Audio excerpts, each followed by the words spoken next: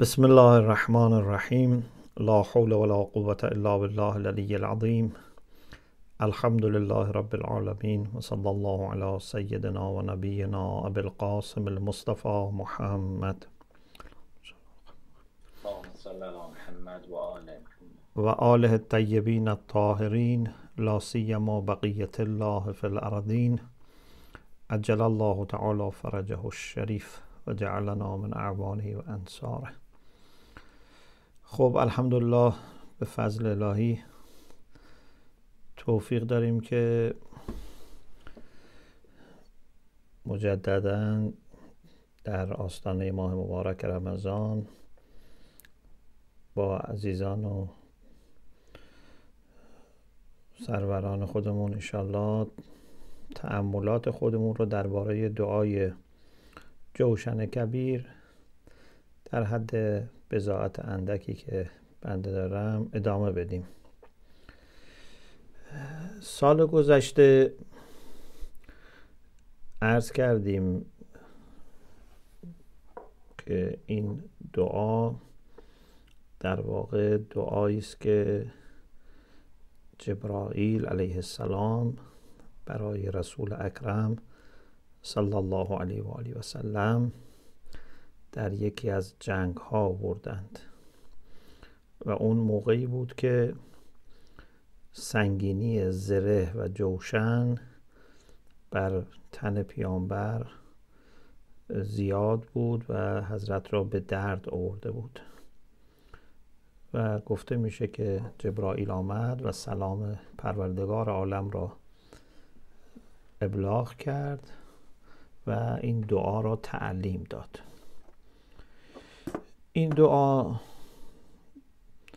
در کتاب‌های متعددی آمده، در بلدالامین و مصباح در هر دو کتاب مرحوم کفعمی آورده و بعد کتاب‌های بعدی مرحوم مجلسی در زادالمعاد مفصل به این پرداخته و حتی خاصیت‌هایی برای هر فراز نقل کرده و خب به تعبیر مرحوم شیخ عباس قمی هم این دعا یکی از دعاهای بسیار مهمی است که اگرچه همیشه میشه خوند ولی ایشون به طور خاص در شب‌های قدر هم ذکر کردند.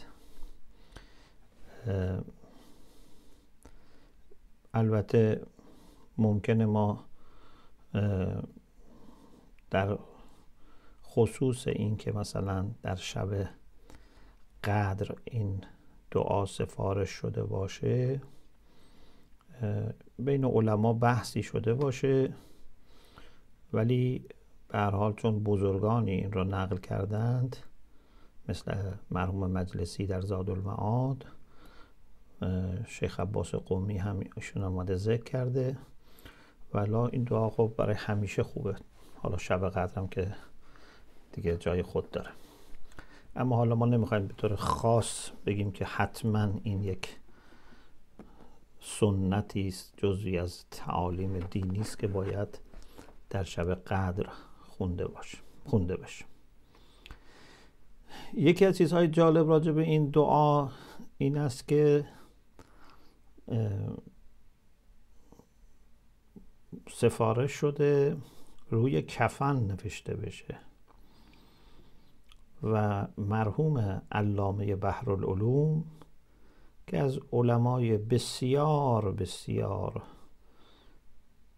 محترم و عالی مقام و در اون صدر علمای ماست از نظر معنوی و عقیده بسیاری است که خدمت امام زمان مشرف شده، ایشون یک مجموعه ای از اشعار دارند که در اونجا به این دعا اشاره کردن در کتاب الدره و می‌فرماند که و سن ان یکتب بالاکفان شهادت الاسلام و الایمان مستحب است که روی کفن شهادت به اسلام و ایمان نوشته بشه، یعنی شهادت به وحدانیت، شهادت به رسالت، شهادت به ولایت روی کفن نوشته بشه. و هاکذا کتابت القرآنی و الجوشن المنعوت بالامانی.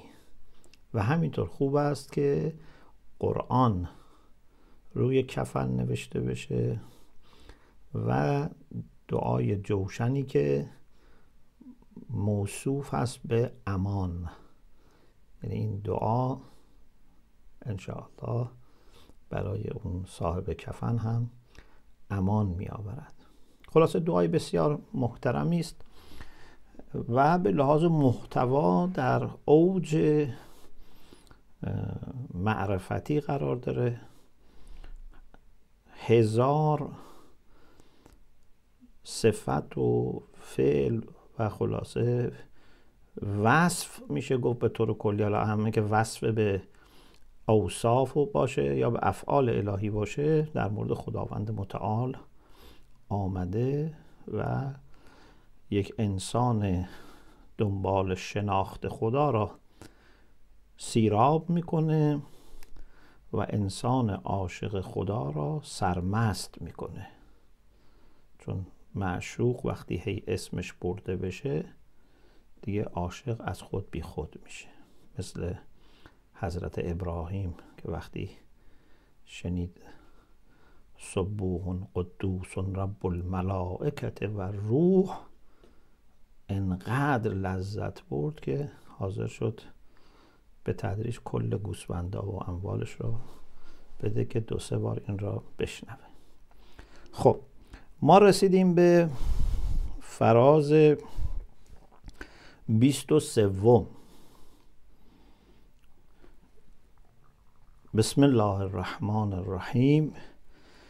یا ذا النعمت السابغه.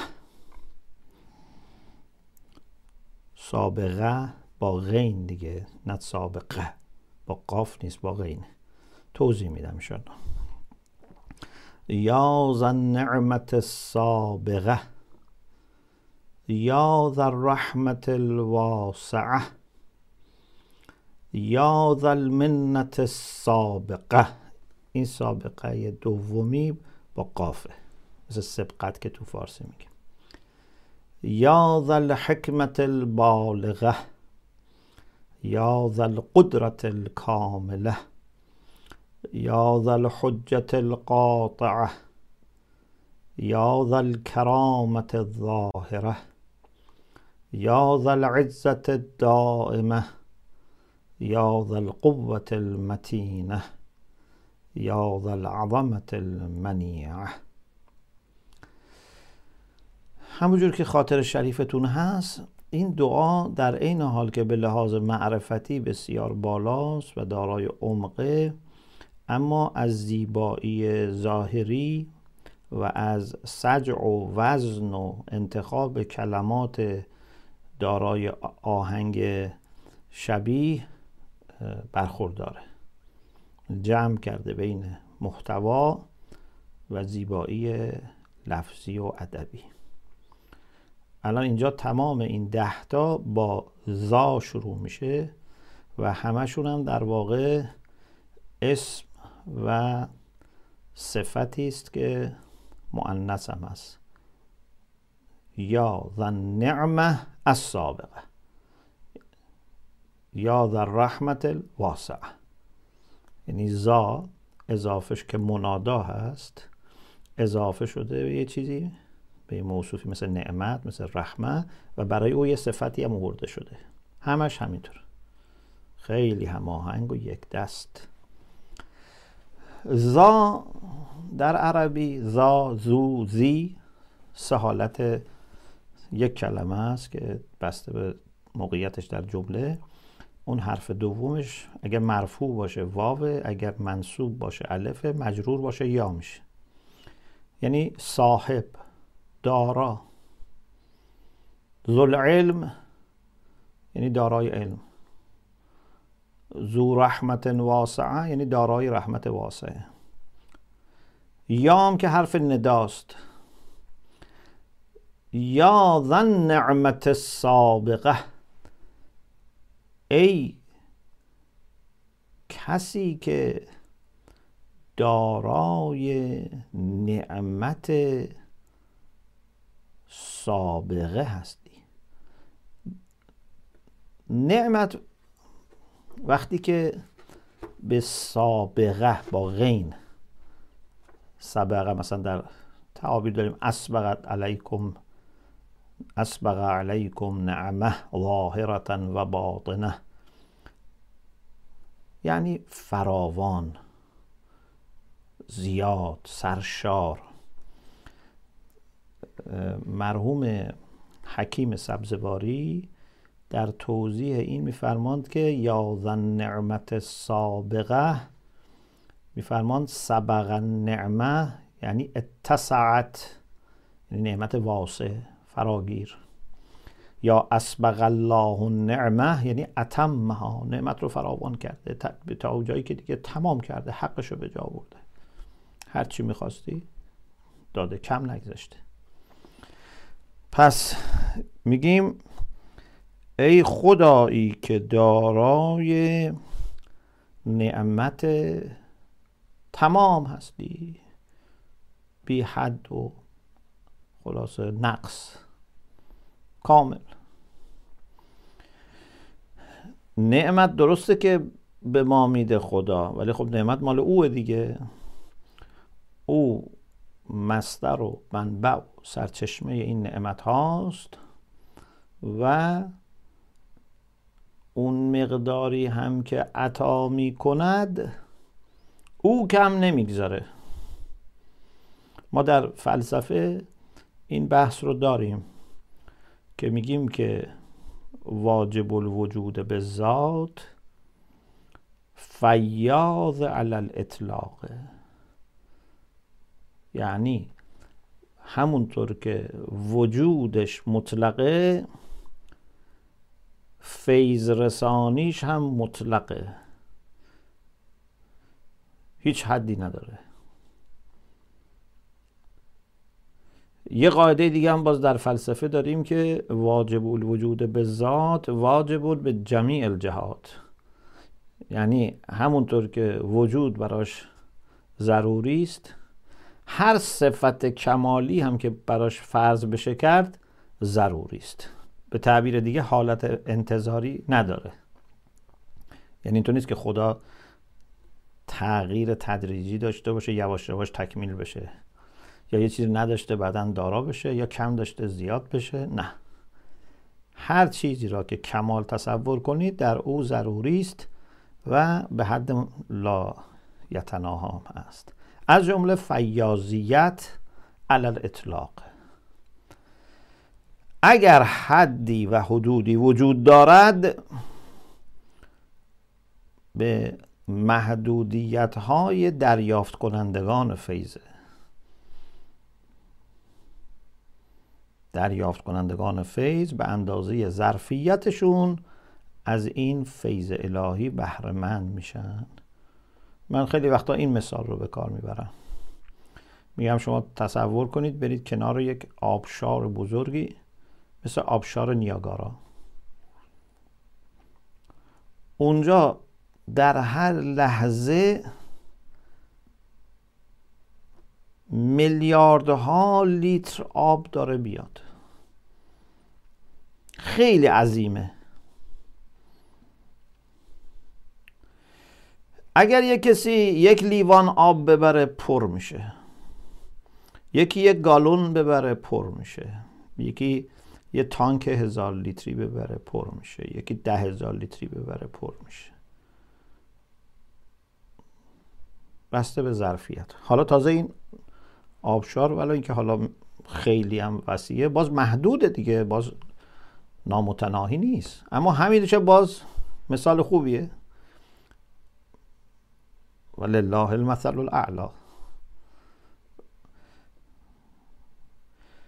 خداوند متعال هم هر کسی با اون ظرف ماهیتی خودش هرچی ببره پر میشه ماهیت حدود وجود دیگه. حالا یکی انسان میشه، یکی فرس میشه، یکی بقر میشه، یکی شجر میشه، یکی حجر میشه. بعد تو انسان ها هم هر کسی بسته به ظرف زمانی و مکانی و صفات و دعاها و رفتارها و خلاصه خیلی پارامترهایی که وجود داره براش یک حدود ثانوی هم تعریف میشه.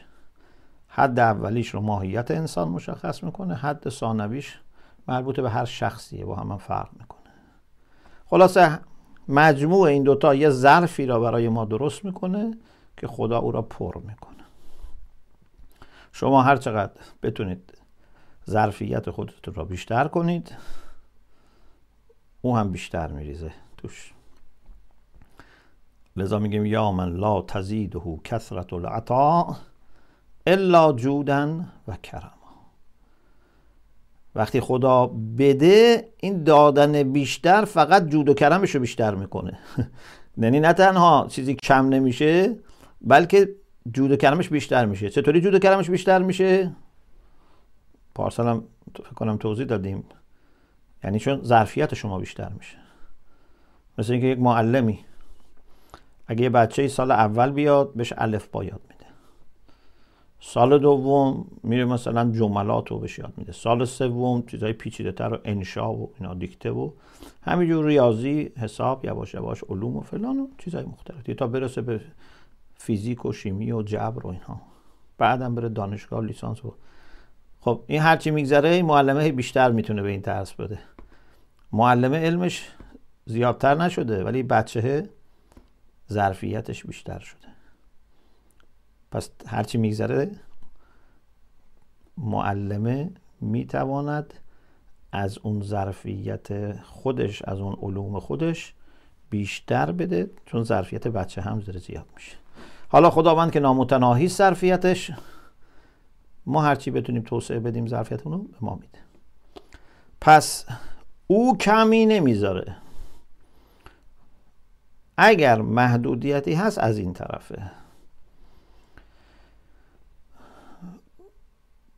و او با دعای ما، با اعمال صالح ما، با تفکرات ما، حتی فکر ما، ظرفیت ما رو بیشتر میکنه تا ما بهش بدیم، تا بیشتر به ما بده. خب پس نعمت فراوان یا نعمت بی حد میده. یا ذا الرحمت الواسعه، حالا یا بگید داره، مثلا دیگه به هر کسی به حد توانش ظرفیتش میده. یا ذا الرحمت الواسعه، اینم خودش یک بحث قرآنی است باز، که رحمت خداوند شامل همه چی میشه. واسع به معنای فقط فراوان و وسیع نیست، واسع یعنی شامل. میفرماد که رحمتی وسعت کل شیء، عذابی اصیب بهی من اشاء و رحمتی وسعت کل شیء. عذاب خدا شامل نیست، همه عذاب نمیشن. میفرماد عذابم را اصیب بهی من اشاء، یعنی این عذاب را به کسانی میرسونم که بخواهم. خب مشیت خدا میدونیم دیگه، حساب و کتاب داره. یعنی کسی که مجرم هست، یک، توبه نکرده، دو، سه، جایم برای مغفرت بدون توبه و شفاعت و اینها هم نذاشته. چون گفتیم این رو در قبل هم که با توبه که همه گناهان را میبخشه، بدون توبه همه گناهان را ممکنه ببخشه غیر از شرک. پس با توبه همه رو میبخشه، حتی شرک. بدون توبه همه رو ممکنه ببخشه الا شرک. ان الله لا یغفر ان یشرک به و یغفر ما دون ذلک لمن یشاء. خداوند شرک را نمیبخشه، یعنی بخشودنی نیست. اما غیر از شک دون ذالک، پایین تر از اونو برای کسی که بخواد، یعنی کسی که صلاحیت داشته میاد یه روزنه گذاشته باشه که توش رحمت خدا بتونه وارد بشه. گناهان صغیره هم اگر کبیره رو اجتناب کنیم کلا میبخشه. ان تجتنبوا کبائر ما تنهون عنه نکفر عنکم سیئاتکم. بعد احیانا یه سری گناهانی هست طرف اگه توبه هم نکرده باشه و مستقیما هم اولش خدا نبخشیده باشه، اگر مشمول شفاعت باشه با شفاعت بخشیده میشه. خلاصه راه‌های مختلفی برای آمرزش وجود داره، توبه یکیشه. اما به هر حال یه کسایی هیچ کدوم از اینا شاملشون نمیشه. عذابی اصیب بهی من اشاء، اونا عذاب بهشون میرسه. اما رحمت چطور؟ دیگه اونجا نمیفرماد رحمت من اصیب بهی من اشاء، میفرماد و رحمتی وسعت کل شیء. اما رحمت من شامل همه چیز میشه. خدا نکنه که آدم انقدر خبیث و بدذات باشه که رحمان رحیم او را از بین ببره، او را عذاب کنه. یعنی باید این انقدر آدم بدی شده باشد، خودش اصلا انگار یک میکروب، جرثومه است، جرثومه فساد. دیگه برای اینکه سیستم خراب نشه، دیگران خراب نشن، باید این رو از راه گذاشت کنار. مثل پزشک حاذق دلسوز گاهی ممکنه یک عضو فاسدی را دیگه بگه دیگه چاره‌ای نیست، یا باید داغش بکنیم یا دیگه نه، از اون هم گذشته، دیگه قطعش بکنیم. و اینم از روی رحمته ها، از روی دلسوزیه برای سایر پیکر است. پس رحمت واسع است، شامل همه چیز میشه. در اون آیه زیبایی هم که راجبه فرشتگان حامل عرش هست، اونجا هم داره که الذین یحملون العرش و من حوله یسبحون بحمد ربهم و یستغفرون للذین آمنوا. فرشتگانی که حامل عرش هستند و کسانی که دور و بر اون عرش هستند، اینها خب همیشه تسبیح و حمد الهی رو به جا میارن. کلا فرشته ها اینجوری هن، تسبیح و حمد به جا میارن دائم، و در ضمنش کارهای دیگه هم ممکنه بکنن، ولی خب اینا همه در ضمن تسبیحه. تو بحث تسبیح عرض کردیم که تسبیح یک عنوانی است که شامل کارهای مختلف هم میشه. حتی حضرت موسی اون رسالتش و نهضتش و حرکتش برای نجات بنی اسرائیل، اینا همه در ضمن تسبیح میگنجه. چون آخر اون دعا وقتی خدا گفت برو پیش فرعون، آخر اون رب اشرح لی صدری و یسر لی امری الی آخر، گفت چی؟ گفت کی نسبحک کثیرا و نذکرک کثیرا. شرح صدر به من بده، کار منو آسون بکن، عقد و گره ها رو از زبان من باز بکن تا کلام من را بفهمند. برادر من هارون را وزیر من قرار بده، شریک در امر من قرار بده، پشتگرمی و پشتوانه من باشه. چرا؟ تا ما تسبیح بیشتری بکنیم و ذکر بیشتری بکنیم. یعنی اصلا کل این رسالت و نجات بنی اسرائیل و صحبت کردن با فرعون و اینها همه برای تسبیح بیشتره. پس تسبیح فقط این نیست که یعنی آدم بگه سبحان الله و هیچ کاری نکنه. هر حرکت الهی تسبیحه و هر صفت الهی تسبیحه، هر وجود الهی مسبحه. و در رأسش هم خود خداوند متعال به تعبیر علامه طباطبایی که می‌فرمایند خود خدا هم تسبیح میکنه. وقتی که میگیم که سبحان الذی اسری بعبده لیلا من المسجد الحرام الى المسجد الاقصی. کی داره تسبیح میکنه؟ خود خدا.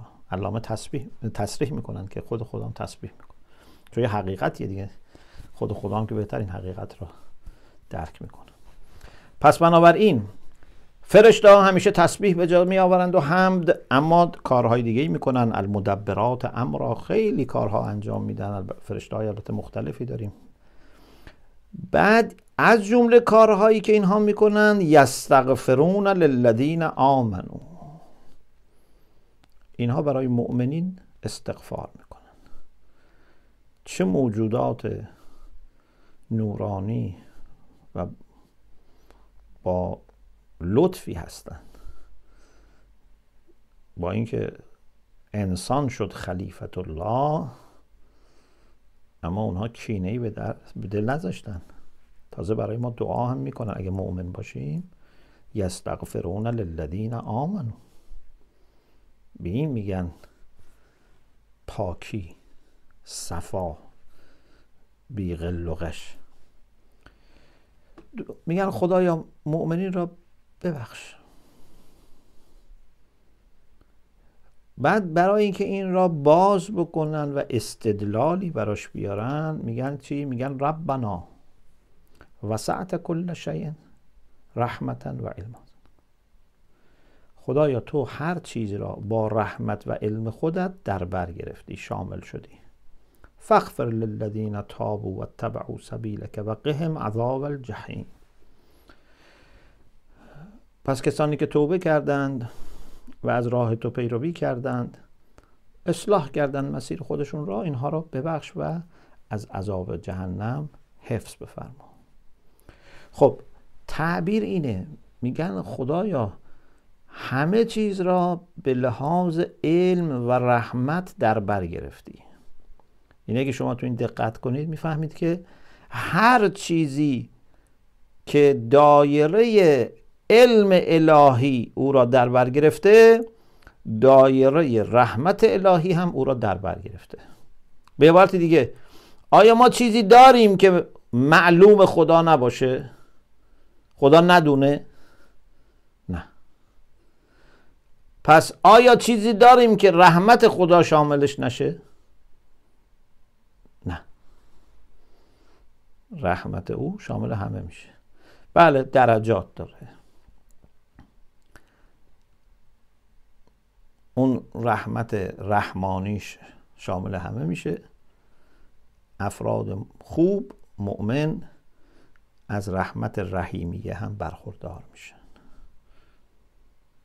افراد بد از رحمت رحیمیه محروم میشن. پس بنابراین این که میگیم یا ذر رحمت الواسعه یک امر مسلم قرآنی است و معناش اینه که خدا دارای رحمت شامل و فراگیر است.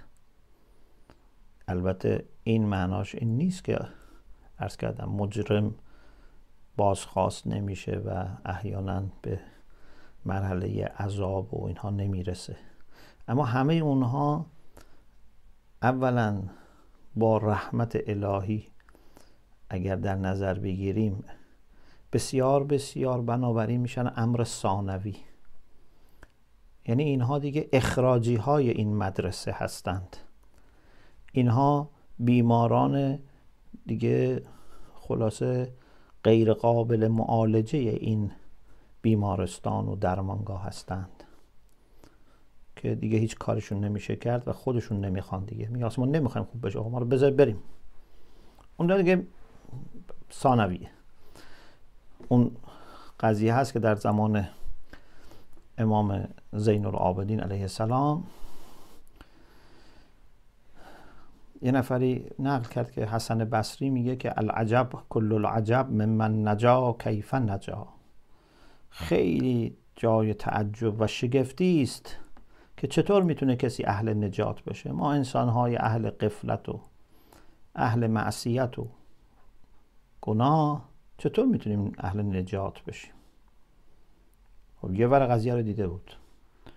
ولی امام زین العابدین فرمودن العجب کل العجب ممن هلک کیف هلک.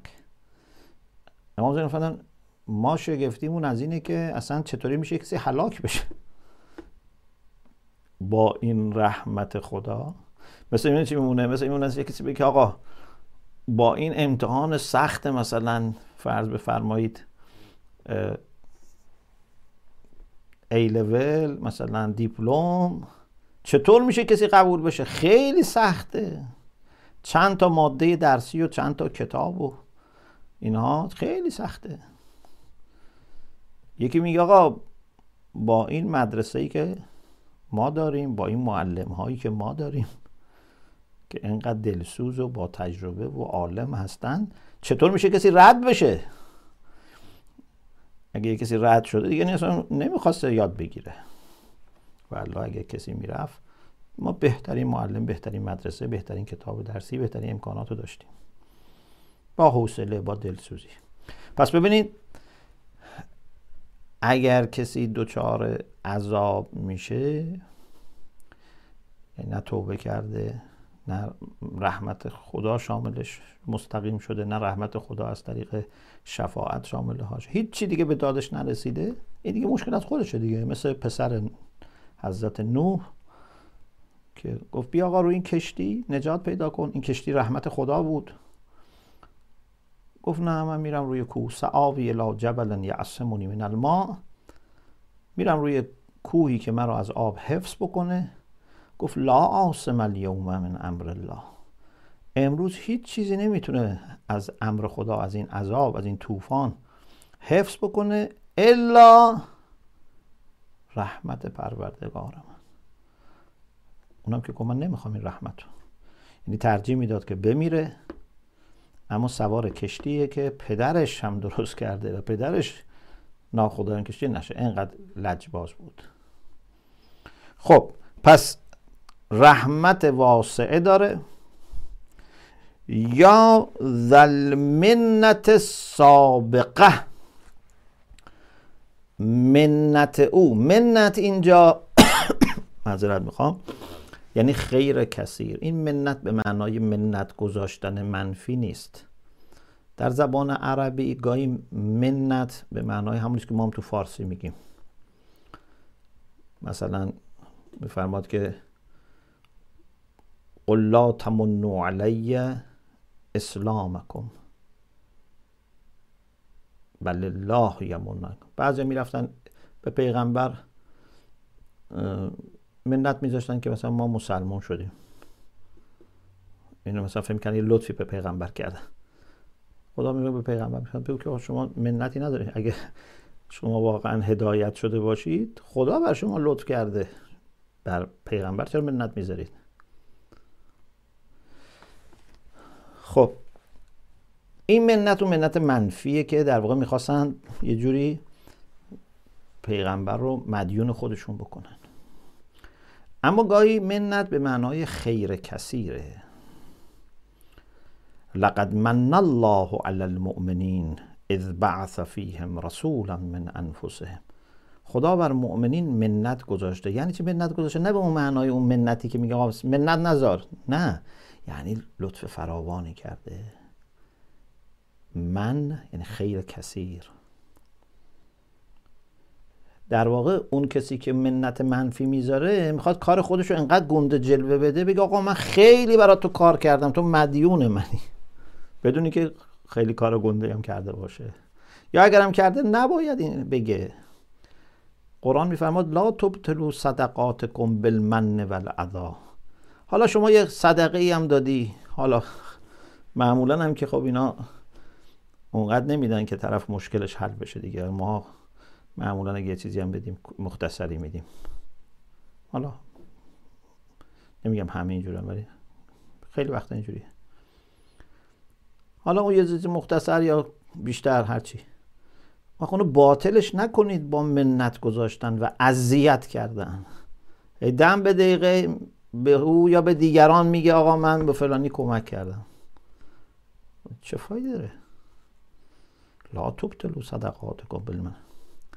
خب پس اون معنای منفی اینه که یه کاری کرده هی مطرح میکنه، هی زیادش میکنه، هی کشش میده، هی بزرگ نمایی میکنه. اما منت معنای خیر کثیر، اون مثل که خدا فرض بفرمایید ایمان داده به ما، هدایت کرده ما رو، پیغمبر رو برای ما فرستاد، این خیر کثیره. این اون معنای سرکوف زدن توش نیست، این اون معنای هی اذیت کردن توش نیست، نه، این یعنی لطف کرده، فراوان، خیر فراوان به شما داده. خب حالا این خداوند متعال از کی تا به حال به ما لطف کرده؟ این چیز جدیدیه که مثلا لطف بخواد بکنه، یا اصلا تا به حال نکرده، مثلا برای اولین بار میخواد لطف کنه، میگه خدایا به ما یه لطفی برسون، خدایا من گرفتارم کمکم کن؟ نه بابا، ذل منت سابقه، منت او، خیرات او، عطایای او، بخشش های او، الطاف او، دستگیری های او، کمک های او، بخشش های گناهان، همه اینها قدیمی است، سابق است.